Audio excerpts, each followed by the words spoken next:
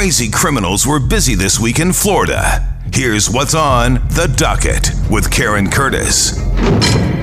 This week on The Docket, we are committed to stopping these people that are ruining our neighborhoods. The sheriff of Escambia County in the western Florida Panhandle says 5 warrants served in 5 homes yielded a huge amount of drugs and at least 16 guns. Investigators recovered meth, crack, powder cocaine, marijuana, blue methamphetamine pills laced with fentanyl, and entire bricks of fentanyl, enough to kill 800,000 people. 7 people were arrested. Chip Simmons is the Escambia County Sheriff. We knew we had to hit them fast and we had to hit them hard, and we did that. This is a Christmas present to these neighborhoods, and believe me, it's probably better than any gift that they're going to have. Sheriff Simmons wanted this bus to serve as a Christmas gift to the citizens of Escambia County by ridding the streets of lethal drugs and weapons.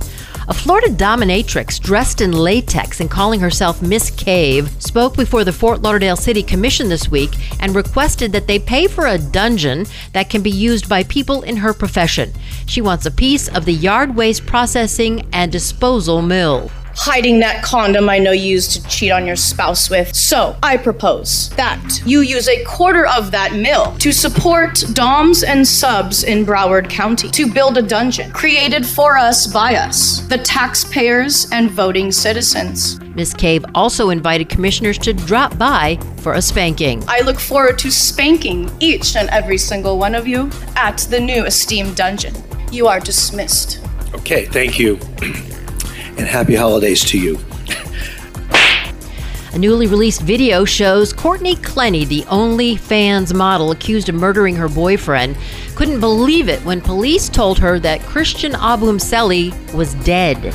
The news was delivered to her by cops in the Miami Police Department interrogation room. Christian did not survive a brutal stabbing, and it appears his death hit her like a ton of bricks. We have to inform you that Christian did not make it. Okay. Unfortunately, the doctors did what they could. Christian is dead. Yes. Oh my God, this is not real, right? Okay, that's not real, right? It is real. Christian is dead. Yes. Holy shit! I wanted to be at the hospital. If anything happened to him, I just wanted to be at the hospital.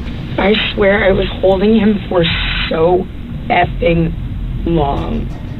And the security lady was standing right there. And I was like, why are they taking so effing long? And I was sitting there just bleeding and bleeding and bleeding and bleeding and bleeding and bleeding and bleeding. Clenny appears to blame the long response time from paramedics for her boyfriend bleeding out. 4 months after the interrogation video, Clenny was charged with second-degree murder for Christian's April stabbing death. She claims she stabbed him in self-defense, and she's currently being held in the Miami jail without bond awaiting trial. Just relief. We finally can lay this baby to rest. There's been a lot of question marks surrounding her death, and now we have an idea of what happened to her, and so we can finally lay her down.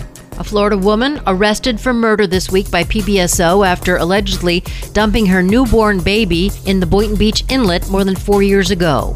29-year-old Arya Singh is facing 1 count of first-degree murder and confessed to the crime after being taken into custody this week. Baby June was found in the Boynton Beach Inlet June 1st, 2018. The case went cold for years, but detectives were recently able to use genetic genealogy to track down the infant's father, who they said did not know about the baby and thought his ex-girlfriend had had an abortion. Singh told deputies she didn't know she was pregnant up until the time she gave birth, and she said when the baby was born, she wasn't sure if it was dead or alive.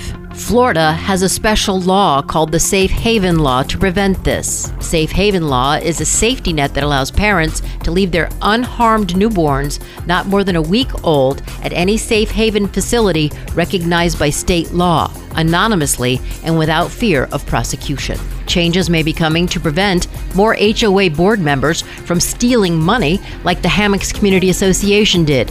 Miami-Dade State Attorney Catherine Fernandez-Rundle met with the Hammocks residents yesterday.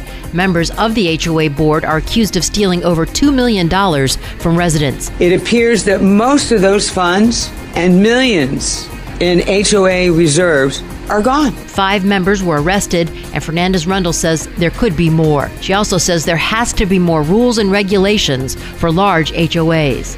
That wraps up the docket. Case closed.